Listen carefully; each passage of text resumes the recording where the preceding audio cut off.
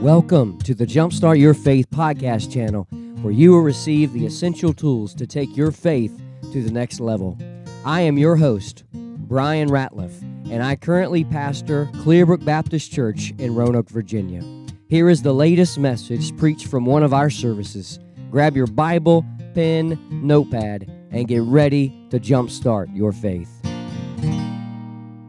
Again, it's an honor to be with you all throughout the entire day today, and a real joy to just see all that God is doing here at Clearbrook in your church. Through all of your staff, we had lunch with a number of them here in the fellowship hall after the morning service, and that was a special blessing. All these Liberty grads from various programs, and delighted that God is using all of them here in your midst, and enjoyed spending time with the entire family. So thank you very, very, very much.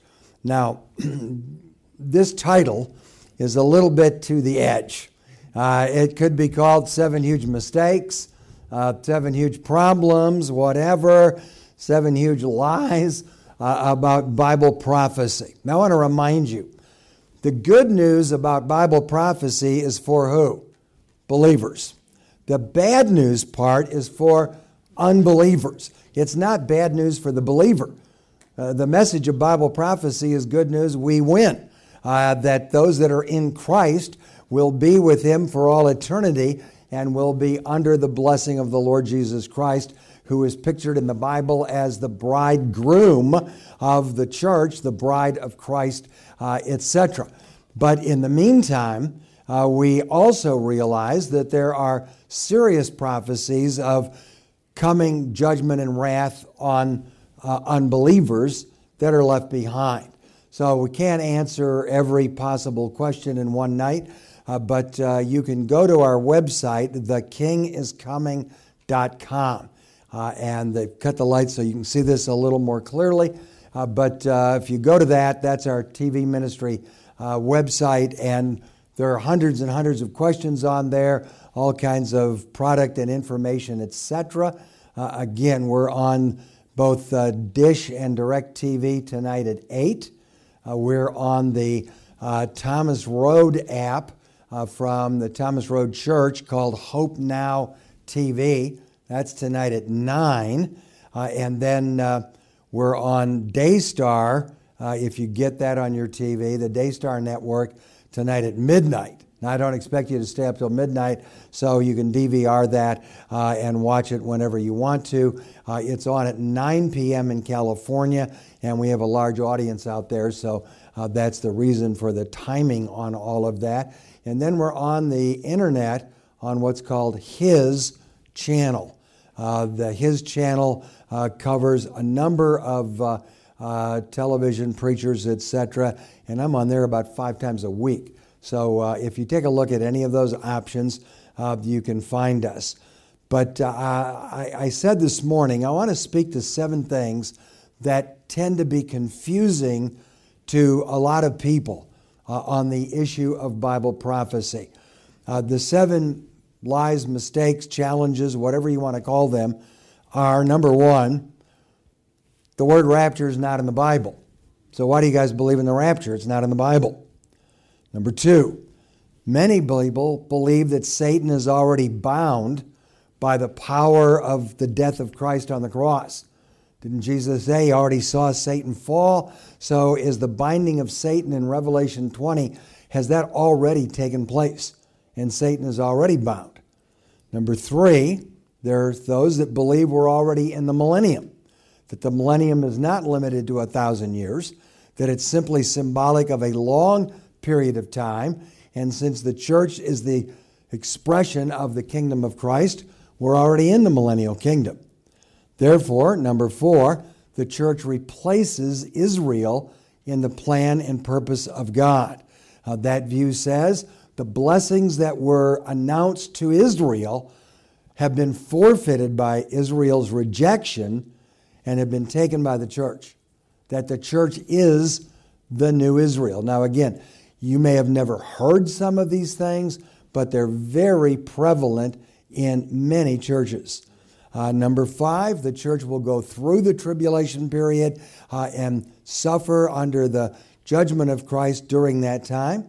Number 6, the Antichrist can be identified today, and you'll often hear people saying they think they know who the Antichrist is and name him, and it's usually, again, some president they did not vote for. And then number 7, that we can actually predict the date of the rapture because God gives believers special knowledge about these things. Now, before we tackle the 7 questions, take your Bible and let's go to the end of the New Testament to 2 Peter chapter 1. The second letter of the Apostle Peter, chapter 1 and verse 19. 2 Peter chapter 1 and verse 19. Notice what it says in that verse. We also have a more sure word of what? Prophecy. Whereunto you do well to take heed as unto a light that shines in a dark place. Prophecy is like God's flashlight, God's spotlight shining in a dark place to give us confidence about the future until the day dawn and the day star arise in your hearts. In other words, until Jesus comes, we have a more sure word of prophecy to guide us through the darkness of our times to understand the future. Then he says in verse 20, knowing this first, that no prophecy of Scripture is of any private interpretation, for prophecy came not in the old time by the will of man, but holy men of God spake or spoke as they were moved by the who? Holy Spirit. That Bible prophecy is inspired by the Holy Spirit of God. Amen. Now, there are churches today that virtually never talk about Bible prophecy. They never deal with it and say, well, it's confusing. It causes divisions and opinions, etc. But the Bible is about 25% prophecy. So if you don't ever teach on Bible prophecy and you don't ever preach on it, there's no way you can preach the whole counsel of God because you're avoiding 25% of the Scripture. Prophecies that were already fulfilled in the past give us confidence that the prophecies about the future will also be literally fulfilled as they have been over the centuries. Now, let's tackle the 7 questions. Number 1, the rapture word is not in the English Bible, and that is true. But as I said this morning, the word Trinity is not in the Bible either. But we believe in the Trinity, the triunity of Father, Son, and Holy Spirit with co-equal attributes of deity. The concept is there, whether the English word is there or not. We are worshiping today on Sunday, but the word Sunday is not in the Bible. Jesus rose from the dead on the first day of the week. Well, that was Sunday.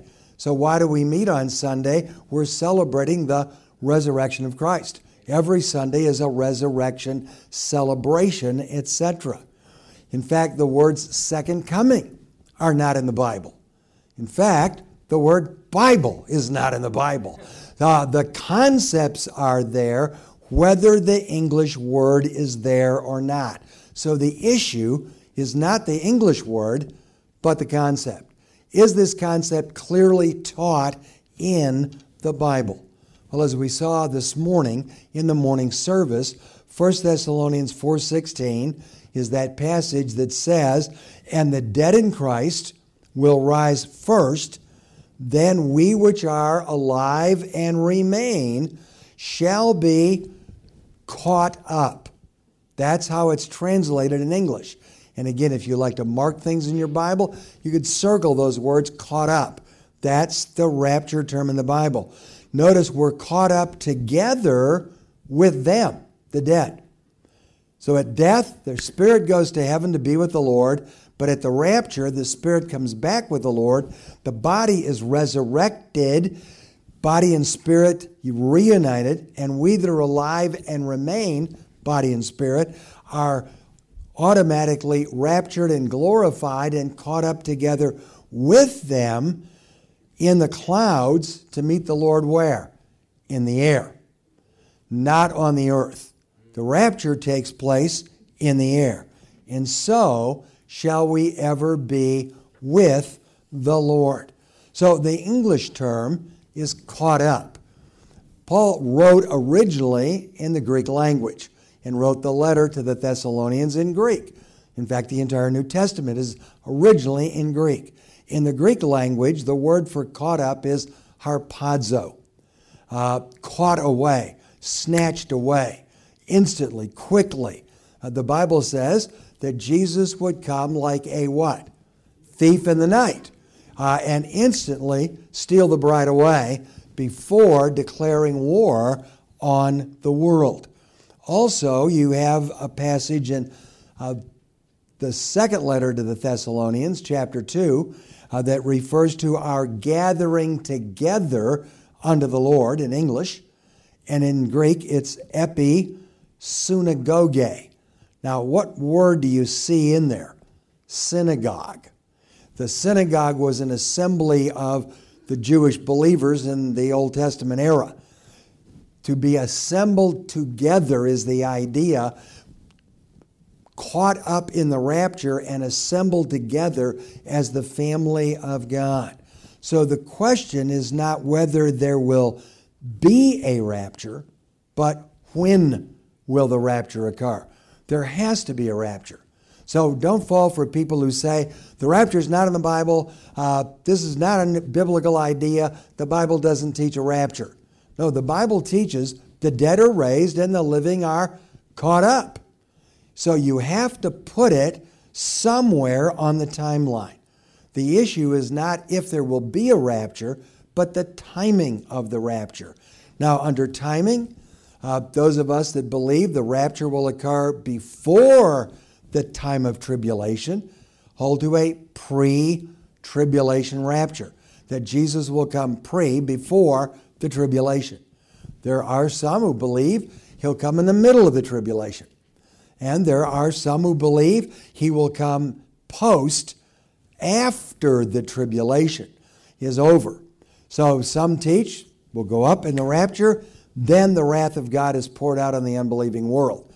That's the view your church teaches. It's a view I believe. And this is not just some odd idea. David Jeremiah, Chuck Swindoll, Charles Stanley, Jack Graham, I could go on, Billy Graham, endless numbers of preachers have always taught a pre-tribulational rapture. But there are some who think the church will go through the tribulation and that the coming of Christ is post-tribulational. Then a fourth option is a-tribulational. A is short for anti. There is no tribulation. Or some will say the whole church age is a time of tribulation. So we've always been in the tribulation period, and they do not limit it to the 7 years of tribulation that are stated in the book of Daniel and then emphasized as well in the book of Revelation. So those are different views that born-again Christians hold. Doesn't mean you're not a believer if you hold a different view, but the timing issue is important because I think it fulfills Jesus' promise to the church.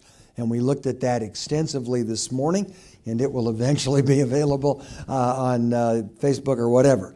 So when you think of John 14, Jesus tells the believing disciples, Judas has left the room, I'm going to the Father's house, I will come again and receive you unto myself. And 7 times he's going to say you, you, you. The rapture is only for who? The believers and nobody else. He's coming again for those that have put their faith and trust in him. The bridegroom is coming for the bride. And the New Testament makes it clear that the church of born-again believers are the bride of Christ. So we shouldn't expect him to come for everybody else. And as I suggested this morning, I don't believe that you send the church through the tribulation period, pour the wrath of God on her, and beat up the bride, and then take her to the marriage. I don't think that symbolism works well at all. He loved the bride. He died for the bride. He gave himself for the bride, and he's coming again for the bride. And all the members of the bride said, Amen. Hallelujah. Number 2, mistake people make. Some teach that Satan is already bound by the power of the cross. All amillennial and postmillennial teachers hold that view. Now again, premillennial means Jesus comes before the millennial kingdom. Postmillennial, after the millennial kingdom. I don't know how that works, but that's a view. Or amillennial, there is no literal millennium. And they would point to verses like 2 Peter 2:4, that certain angels are in chains of darkness reserved unto judgment already. Or Luke 10:18, when Jesus said, I beheld Satan as lightning fall from heaven. Now, is he talking about when Satan fell way back in the beginning of creation and took a third of the angels with him? Or is he talking about when Satan is finally bound in the abyss? The issue is not if Christ can bind Satan, but when will he do that, in the sense that it's described in the book of Revelation. Now, in Matthew 12:28, they will argue, Jesus said, but if I cast out devils by the Spirit of God, then the kingdom of God has come to you. That you should know that I'm the promised Messiah, I'm the king, and the kingdom is here because I have power over Satan right now. Or else, how can one enter into a strong man's house and spoil his goods, rob him, except he first bind the strong man, then he will spoil his house. So the verse is the idea Jesus will defeat the power of Satan so that he can steal people out of the kingdom of darkness into the kingdom of light, etc. The problem is those who argue Satan is already bound fail to distinguish between the first coming of Christ and the second coming of Christ. In the first coming, yes, Jesus comes and he resists Satan's temptation in the temptation. He deals with Satan's resistance to his ministry numerous times, etc. He casts out demons to show his power over Satan and Satan's kingdom. But ultimately, in order to secure our salvation, what does Jesus do? Goes to the cross and dies for our sins, and then rises from the dead. But the final binding of Satan in Revelation 19 and 20 says, the beast was taken, the Antichrist, and with him the false prophet, and these were both cast alive into the lake of fire, burning with brimstone. And then, chapter 20 of Revelation goes right on and says, and he cast Satan into the bottomless pit. The Greek word is the abyss.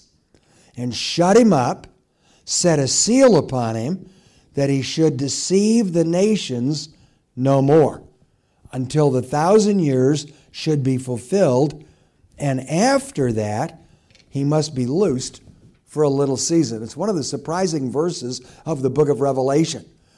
The Antichrist is defeated, the false prophet is defeated, Satan is bound in the abyss, and after 1,000 years you let him out to test the hearts of those that have been born during the millennium.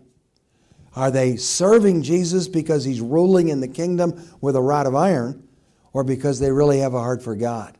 And the heart is tested, and there is finally a great revolt at the end of the millennium. In fact, that's on my program tonight. I talk about the final revolt, the final battle after Armageddon. That Armageddon is not the last battle in the Bible. Armageddon takes place before the millennium. The final revolt takes place after the time of the millennium. But notice several things. First of all, when is the binding of Satan described in the book of Revelation? After the battle of Armageddon. The beast and the false prophet are defeated, and then Satan is bound. The beast and the false prophet are cast into the lake of fire. And then Satan is bound in the abyss for 1,000 years. Well, if you teach that Jesus bound Satan when he died on the cross, there have been nearly 2,000 years of church history. So the 1,000 years then cannot be literal. So in amillennial, postmillennial teaching, they just simply say the 1,000 years is symbolic of a long period of time. That's all it means. It's not a literal 1,000 years. But in the book of Revelation, it begins with the binding of Satan, and the 1,000 years ends when Satan is loosed. So I ask them, so when's Satan going to be loosed? Well, they always look at you and go, I don't know. Now, early on, there were Christian teachers like Augustine who suggested that Satan was bound by the power of the Roman Empire. That when Constantine became a Christian in approximately 325 AD, he bound unbelief by making Christianity the legal religion and then ultimately the preferred religion of the Roman Empire. And with that idea, the idea then followed, if there's a literal 1,000 years, Satan would then presumably be released somewhere around the year 1325, which is when John Wycliffe writes his book that the Pope is the Antichrist, because he believes the devil has been released. Again, they misunderstand where the 1,000 years belongs in Bible prophecy. But be that as it may, notice in this text, he's shut up, locked up, sealed in, cannot get out, cannot deceive the nations, and then is released after the 1,000 years for a brief period of time to foment a final rebellion, finally comes under the permanent judgment of God, and then Jesus throws Satan in the lake of fire. Don't think that the devil throws people into the lake of fire. He doesn't. God does. That he has prepared hell for who? The devil and his angels. In fact, even hell, like the city jail, is thrown into the lake of fire, the penitentiary, where they are suffering eternal punishment forever and ever and ever. So the question is, if Satan is already bound, then why are people still deceived? Why is there still deception? Why is there still war on planet Earth if the devil is already bound? Now, is the devil limited by the power of Jesus? Yes. Does God allow the devil to exist? Yes. Is God greater than the devil? Yes. Will God limit the devil? Yes. He told him with Job, you can only go so far, and set limits on what suffering he could bring to Job, etc. And will God ultimately judge the devil? Yes. Will he eventually eliminate the devil? Yes. But is the devil still active today? Absolutely. Peter said, Satan wanders about like a what? Roaring lion, seeking whom he may devour. So we were talking about R.C. Sproul earlier. When Sproul's asked that question, he says, well, Satan's already bound by the power of the cross, but he's on a long chain. I guess it goes all over the planet. Whatever. Paul said in 1 Thessalonians 2, Satan hindered his ministry of the gospel, and that he even hindered his body, that he battles against God's people, 2 Corinthians 12:7. That he's in Ephesians 2, the prince of the power of the air, who now, present tense, works in the children of disobedience. Now, some who teach that Satan is already bound say, well, he only works in the children of disobedience, not in the lives of believers. Well, then why did James say to believers, resist the devil and he will do what? Flee from you. Why are believers told to resist if Satan is already bound? Now, Satan is not bound in the final sense that he will be during the millennial reign. Now, if I were teaching on the millennium, I would remind you, you only get a literal theocratic kingdom on earth when the literal king comes back. When the king comes, then you have a literal kingdom. In the meantime, we as believers are citizens of a spiritual kingdom. Jesus is king and sits on the throne of heaven at the right hand of God the Father. He rules in the hearts of believers, yes. And it's okay, I think, to say that we're part of the kingdom of Christ. John himself said in Revelation 1, I'm your fellow companion in the kingdom, etc. The spiritual kingdom. But Jesus is not literally in Jerusalem, ruling with a rod of iron and enforcing a Christian rule on society. But when he returns in the millennium, then every school will be a Christian school. Every hospital will be a Christian hospital. You'll have the Son of God ruling in person while Satan is bound. Now, that doesn't mean that in the millennium everybody's saved, but everybody will have a clear opportunity to know the Savior and be under the influence of a Christian society, which we are losing every single day that goes by in our country today. It's just slipping away from us totally. We're being overrun with secularism and with unbelief. And it's tragic.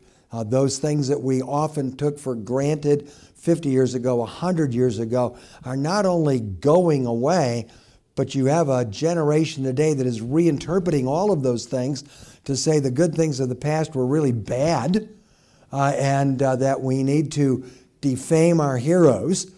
We need to run down our society, in essence, blow it all up and hope something better comes along. That's not going to happen.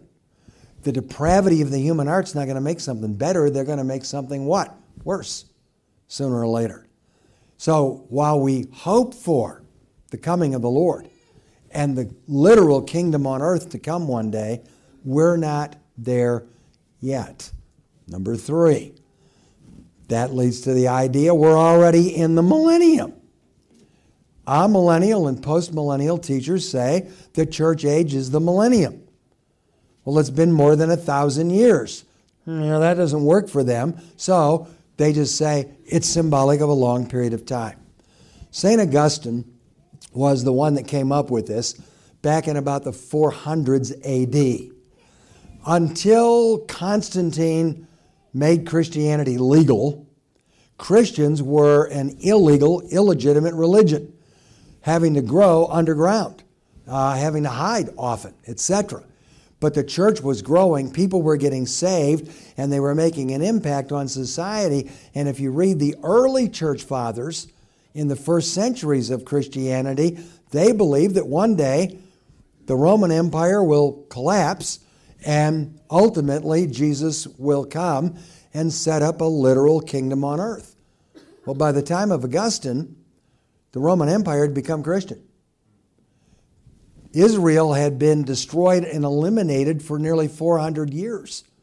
When the Jews revolted against the Romans in 70 A.D., the Romans marched in, destroyed the Second Temple, in fulfillment of Jesus' prophecy that the temple would be destroyed, and Israel was eventually removed from the map.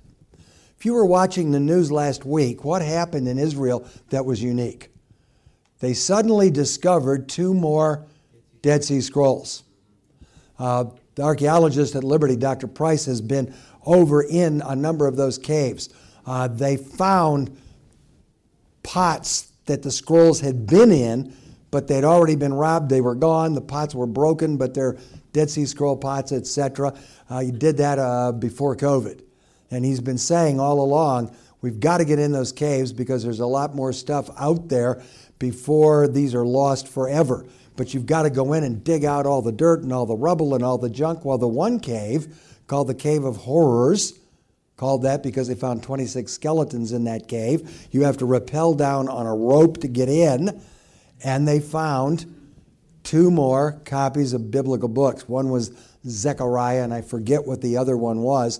But the point is, those come from a revolt in 130 A.D. called the Bar Kokhba Revolution, in which a guy named Bar Kokhba, a Jewish guy, claimed he was the Messiah. And he would lead a revolt against the Romans. This is after 70 A.D. They've already been badly beaten and scattered. And there's one more revolt, and the Roman Emperor Hadrian sends the army in. They kill everybody, put the revolt down, And Hadrian, the guy who built Hadrian's Wall between England and Scotland, same guy, decides, I'm going to change the name of the country. I'm not going to call it Israel anymore. I'm going to call it Palestine. Palestine is Latin for Philistines. You couldn't give Israel a worse name than to call it Palestina, Palestine, and he changed the name of Jerusalem to Aelia Capitolina, after the Capitoline family of the Roman emperors. Now, Augustine comes along then, 300 years later, and he's thinking, Israel's gone. They're never going to come back. The promises to Israel then must not be literal. And a premillennial coming of Christ must not be what the Bible is teaching, and he suggests that the millennium is not literal, that it's amillennial.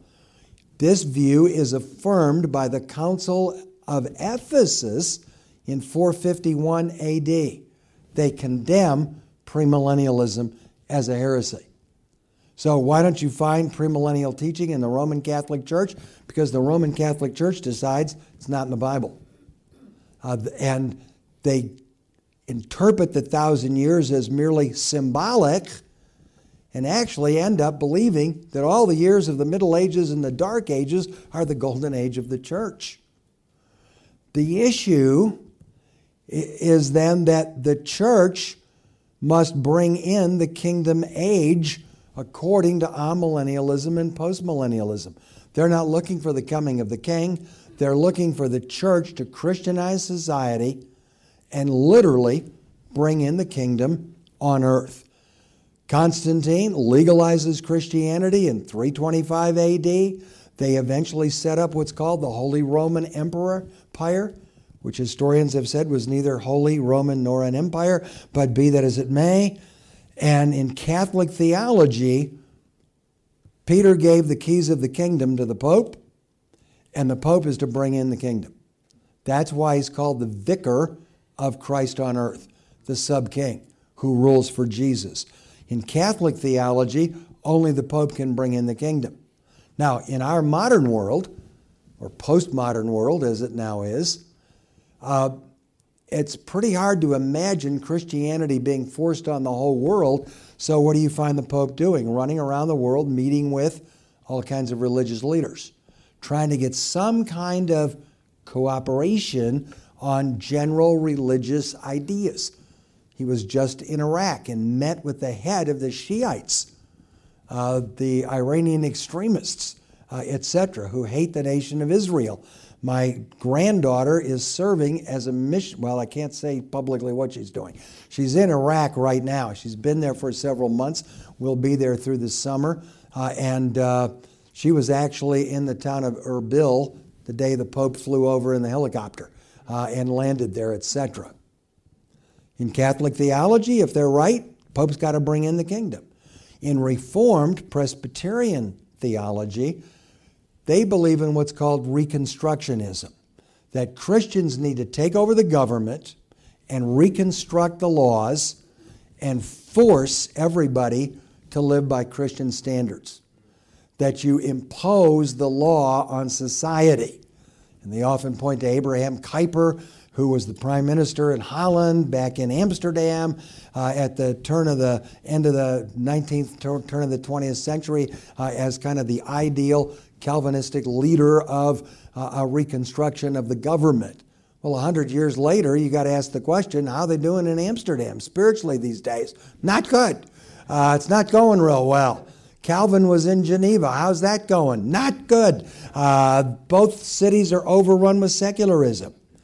In charismatic theology, postmillennialism becomes dominionism. Take dominion in the name of Jesus. Take dominion over the devil.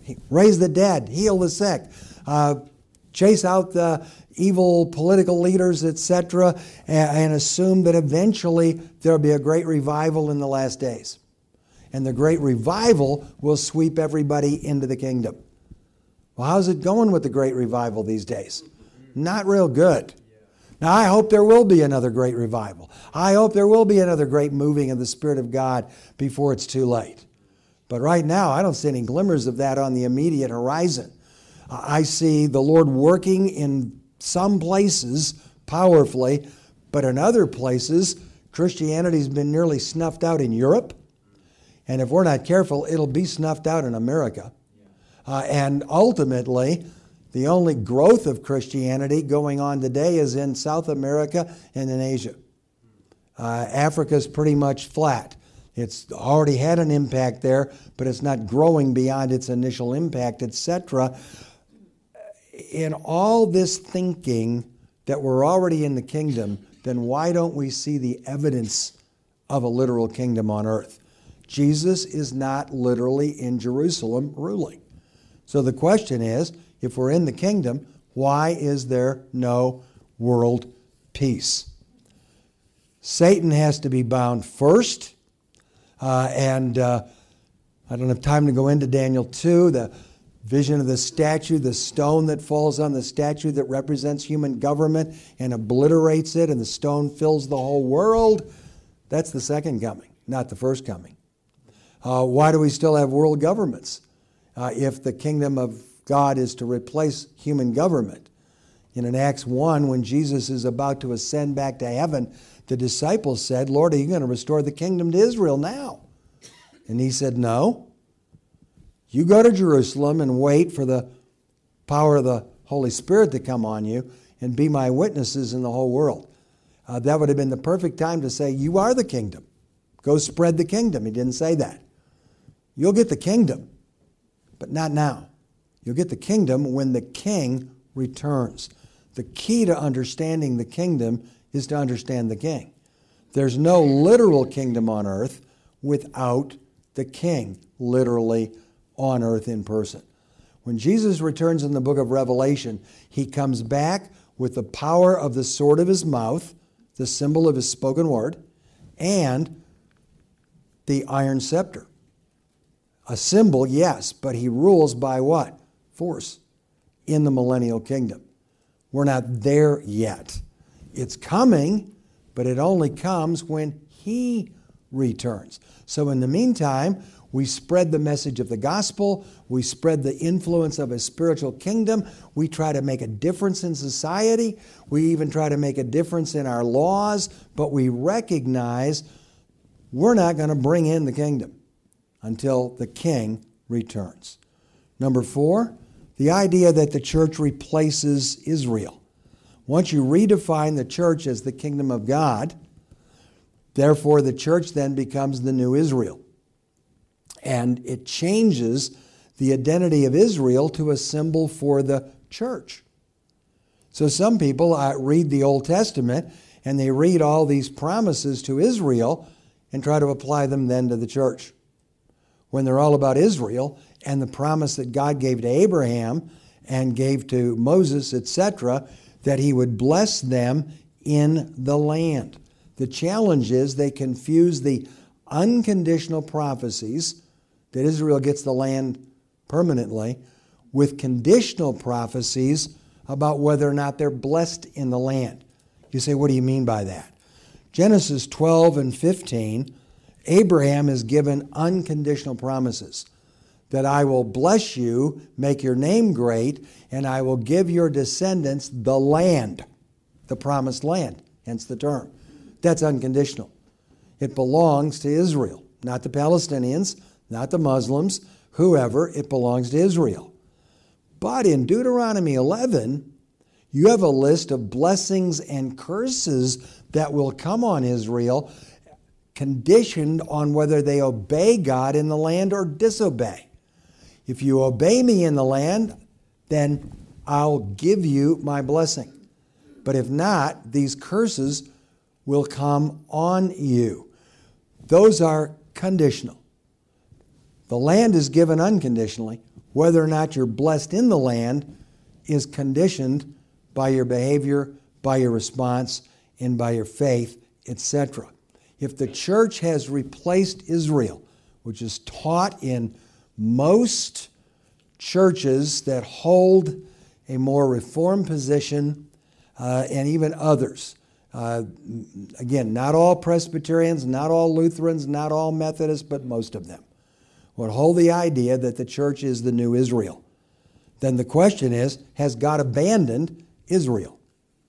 Now, I don't have time this evening. I could show you, and I have them on our website, numerous quotes from theologians from Presbyterian, Lutheran, Reformed churches who say Israel is under the judgment of God forever. They're apostate. They will never come to faith. God has no future plan for them, etc. What's happening in modern Israel today has nothing to do with ancient Israel, they'll say, and nothing to do with the promises of God. That's taught in a lot of churches. Now, you may never have heard it, but a lot of people do hear it. Well, what did Paul think about all of that? Paul had some tough rides with his own Jewish brothers. But he said in Romans 11, has God cast away his people? No, God forbid. There's a remnant, he said, even now in the church age, according to the election of grace. And then he asked the question, have they stumbled that they should fall permanently? No, God forbid. He holds out the possibility that one day all Israel will be saved. Now, extreme reform people get around that by saying the church is Israel, and all the church that are elect and are going to be saved will get saved, and we're the new Israel. That's what he meant, but that's not what he said. He literally believes literal Israel after the flesh would ultimately come to faith. And you'll occasionally hear people say, oh, the people in Israel today, they're not the same as the ancient biblical Israelites. Really? The DNA says they are. They can take DNA from a skeleton dug up by an archaeologist of a Jew, match it to the DNA of modern Jews in Israel, and show that they are of the same descent. So when we look at the Bible, we have to understand the church is not Israel, and Israel is not the church. The church is pictured in the Bible as the bride of Christ. Israel is the mother of Christ. The church was founded by Jesus Christ. I will build my church. Israel was founded and led by Moses. One could argue founded by God, but led by Moses. The church was born at Pentecost. Israel was born in the Exodus. The emphasis in the church age is on what? Grace. In Israel, the emphasis was on the law. The church has a heavenly citizenship. That's clear in the New Testament. Israel has an earthly citizenship. So if the church is the new Israel, and we get the blessings of Israel, then what if we disobey? Do we get the curses? They don't want to go there, etc. No, God has a clear plan for Israel and a clear plan for the church. God's plan for Israel was moving from the time that Nehemiah went back to rebuild the walls after the Babylonian captivity until the death of the Messiah, Daniel 9.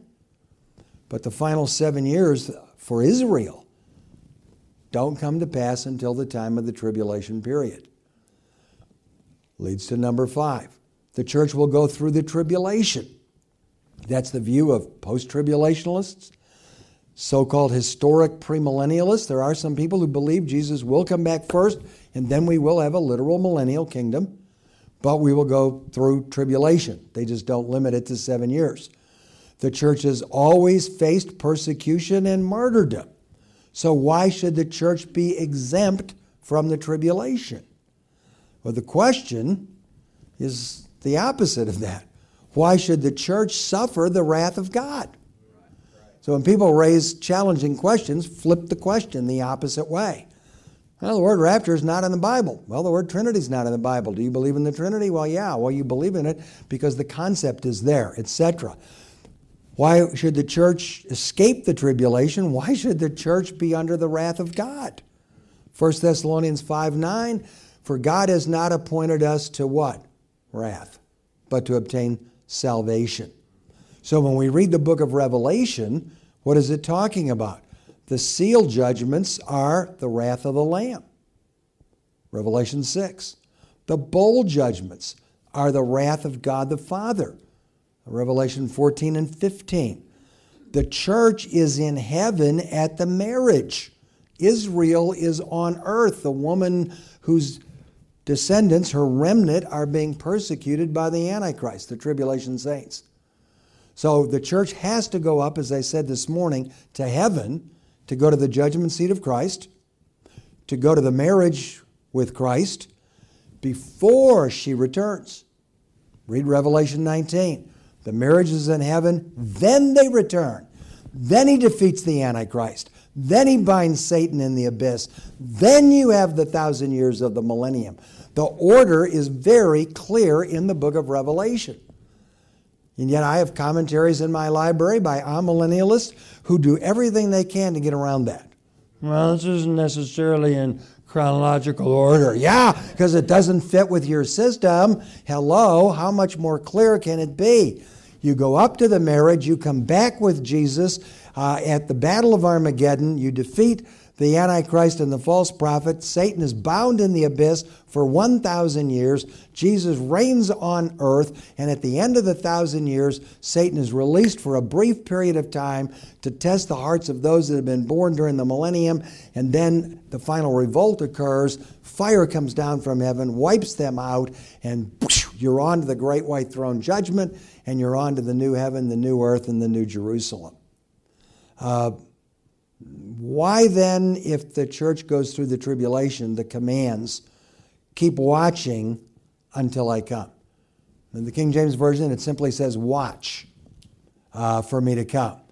But the Greek implication of its grammar is keep watching, keep looking. It doesn't say keep watching for the Antichrist.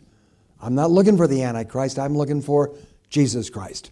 I'm not even looking for the undertaker. I dodged him a few years ago. I'm looking for the upper taker, etc. Jesus said, be ready, Matthew 24:44. Why do I need to be ready to meet the Lord if I'm going to go through the tribulation first? Keep serving me until I come. Blessed is that servant who keeps on serving until I come. So the reminder to believers is, yes, you have an eye on the sky, live as though Jesus could come today, but keep your feet on the earth. You've got a job to do in the meantime, to serve the Lord for the rest of your life. If we're not going to escape, why did Jesus say in Luke 21:36, pray that you escape the tribulation that is coming in the future? Why did he promise to keep the church out from the hour of trial that is coming upon the whole world? Revelation 3:10. And why in 1 Corinthians 15 does it say, we will not all sleep, will not all die, but we will all be changed? That presumes the rapture of the living. The dead are raised and the living are caught up. And then quickly the last two. Number 6. Oh, we can identify the Antichrist today. Really? People have been trying to do that for 2,000 years and they are never right. If I could give you any practical urging at all, don't fall for people who tell you they know who the Antichrist is. Hitler. You got a bunch of pictures up here of various people. I had a guy follow me around probably 25 years ago who insisted Prince Charles of England was the Antichrist. And he wrote a book called The Antichrist and a Cup of Tea, that he has to be from Great Britain. And I said, you're trying to say it's a king of England? He goes, no, it is literally Prince Charles. Yeah, the guy can't run his own life, let alone the world. And besides, he's never going to be king. His mother won't die. So come on. Nobody believes that today. Every kind of speculation. There were people early on who started to say, well, maybe Nero was the Antichrist. Interestingly, the people that lived in the time of Nero did not say that. Well, maybe it was Charlemagne or Napoleon or Mussolini. Mussolini was in Rome, World War II. Hitler, he hated the Jews. He'd have made a good Antichrist candidate, but it wasn't him. Stalin, he hates Christians. Gorbachev, he's got the birthmark on his forehead, the mark of the beast. Prince Charles, Bill Clinton is the Antichrist. Hillary's the false prophet. Ronald Wilson Reagan, 6 letters in each of his 3 names. George Bush, and he just doesn't know any better. Barack Obama, whoever. Nobody is saying it's Biden.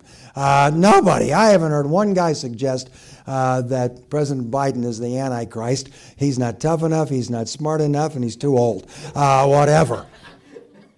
And it can't be Kamala Harris because every pronoun about the Antichrist is what? Masculine. It's got to be a man.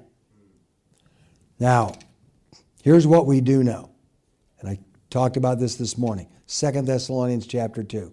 We know what, neutral, withholdeth that he, the Antichrist, might be revealed in his time. For the mystery of iniquity is already at work, Paul said back in the first century.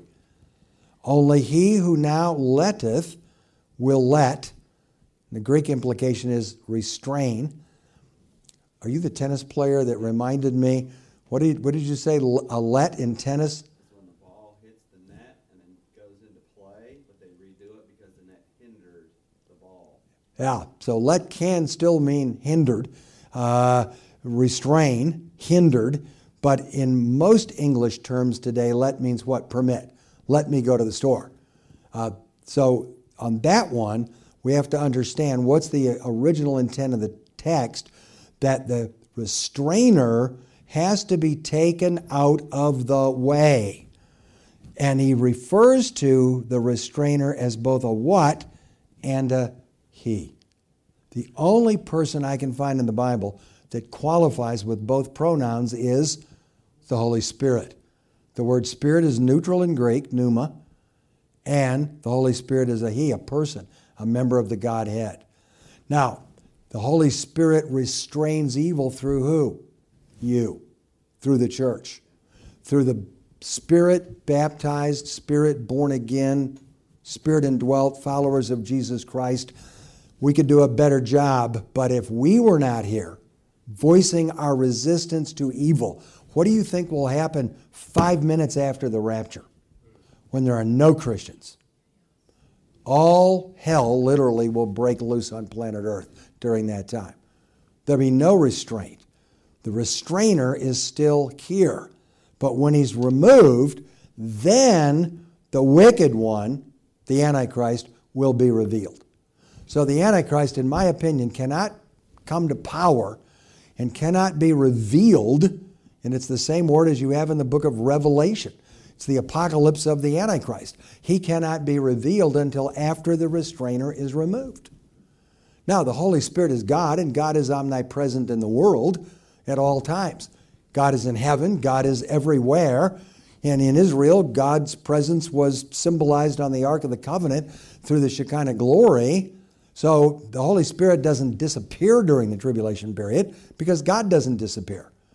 But the Spirit-baptized church that's in Christ is gone in the rapture. The restraint is removed, and the devil is on the loose. So the restrainer is both a what and a he. It's the Holy Spirit who's removed in the rapture of the church. He's still here to convict people of sin, righteousness, and judgment because people get saved after the time of tribulation. You can argue all day long about who that is or isn't, but you have in Revelation 7 144,000 Jews that are saved at least, unless that's symbolic of an even greater number. And it says, and a host of people out of every tribe, tongue, and nation. Who are they? These are they that were saved out of the Great Tribulation. So there will be people who come to faith. And finally, God in His mercy, if you read the book of Revelation, sends 3 angels around the planet. The first angel proclaims the gospel. The second angel warns people, don't take the mark of the beast. And the third angel tells them, Babylon, the kingdom of the beast, is going to be destroyed. So the merciful God gives the planet every opportunity to come to faith. When we look at the progression of events that lead to the Antichrist, according to 2 Thessalonians chapter 2, there has to be a falling away from the faith, an apostasy, where you walk away from what you say you believe. And that happened in the 20th century in the mainline churches that mostly went liberal. And fundamental, conservative, and evangelical churches stood against that and said, no, we're going to believe the Bible is the Word of God. We're going to believe that Jesus is the Son of God, born of a virgin, died for your sins, literally rose from the dead, is coming again, etc. And they went out and evangelized millions of people in the 20th century. When the 20th century opened, the liberal churches had all the money, all the people, and all the buildings. And fundamental churches had to start all over again, like this one. Had to go find property someplace, go build a new building, go to a storefront like Jerry Falwell Sr. did, and start over in a pop bottle company, the Donald Duck Pop Bottle Company in Lynchburg or whatever. But by the end of the 20th century, when the 21st century began, who's got all the money, all the people, all the buildings, all the radio networks, and all the TV shows? Conservative, evangelical, Bible-believing Christians. The liberals are dying, shrinking constantly. That's why their groups keep merging, because they're losing numbers. It's estimated that at the rate it's going, the Episcopal Church will be out of existence in 20 years. Their membership numbers are dropping so dramatically. Why? They don't believe anything. It's like that old joke about what do you get when you cross a Jehovah's Witness with a Unitarian? Somebody who goes door to door for apparently no reason at all. Whatever. What churches are totally closed during the COVID shutdown? Not even holding meetings on Zoom. Dead liberal churches. Why? They have nothing to say. So let's just take a vacation and forget this. Here's the problem. We're now 21 years into the 21st century. Where's the apostasy growing today? Unfortunately, in evangelical churches, where people are starting to say, well, maybe the Bible really doesn't teach the deity of Christ. Oh, really? Then why did Jesus say, if you've seen me, you've seen the Father? Why did he say, I and the Father are one? Why did he say, I have the power to forgive your sins? His Jewish audience knew what he was claiming. You're claiming to be God. Well, maybe the Bible is just a really good book put together by diverse human beings, and now you've got all this revisionist history, and this was written by a bunch of white Jews who tried to kind of reinterpret everything to their own advantage and demonize the Canaanites and what all and what all and what all. And today you have pastors who were pastoring Bible-preaching churches who are walking away from it.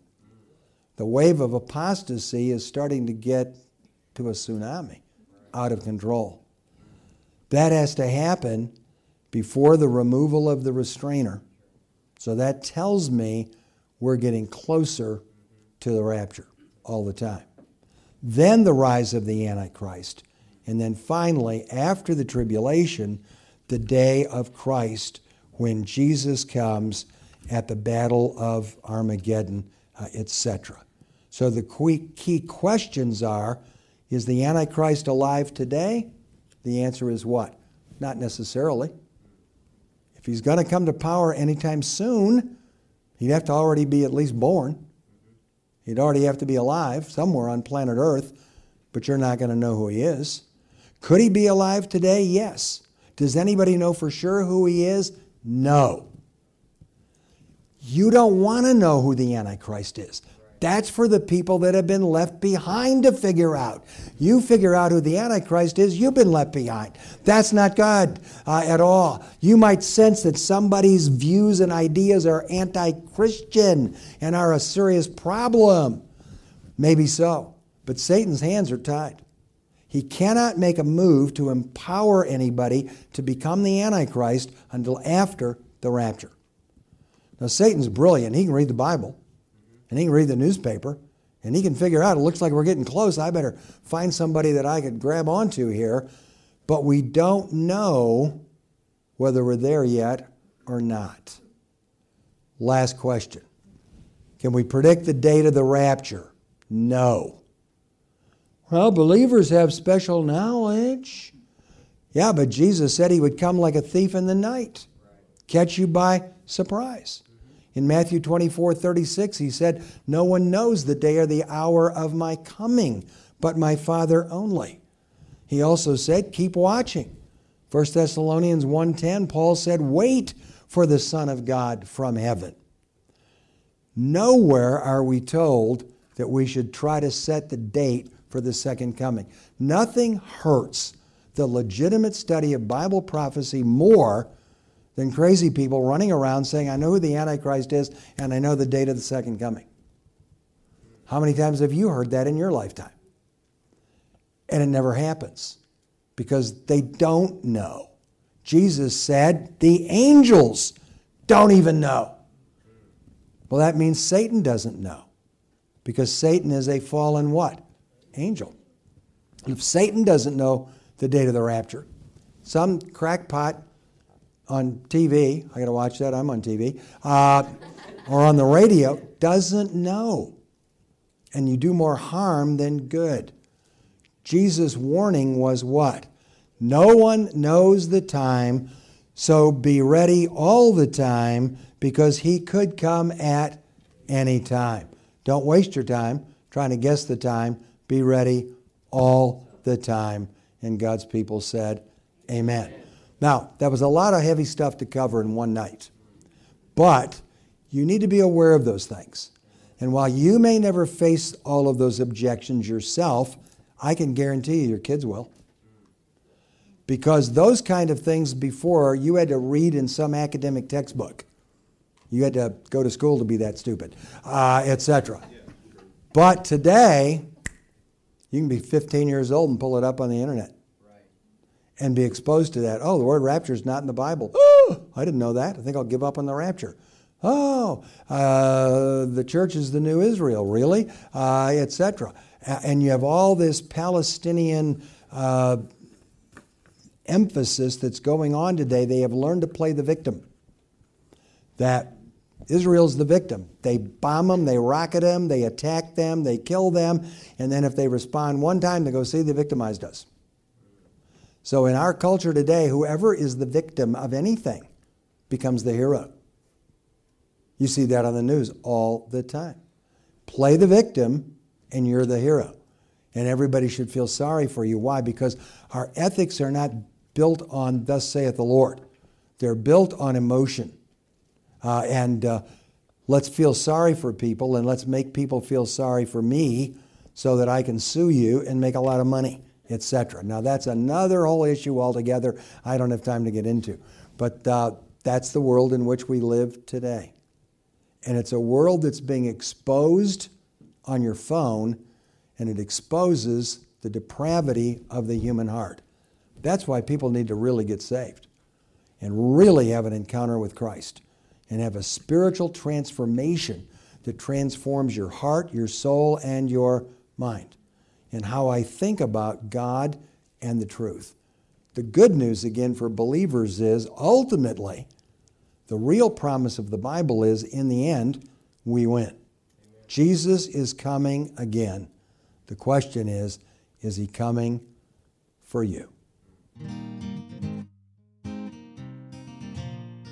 Hey guys, thanks so much for tuning in to the Jumpstart Your Faith podcast channel. As a token of my appreciation for you listening today, I would like to give you my free ebook devotional called Jumpstart Your Faith, 30 Days to a Renewed Faith in Christ. Just go to www.pastorbrianratliff.com to download it. Please be sure to subscribe to this podcast channel to listen to more messages like today's. And if these messages have been helpful to you, please leave a review. If I could be of any help in your spiritual walk, please let me know by emailing me at pastorbrianratliff@yahoo.com. And one last thing, if you're in Roanoke, please consider joining us for one of our worship services at Clearbrook Baptist Church. Until next time, may God's blessings be upon you and have a great week.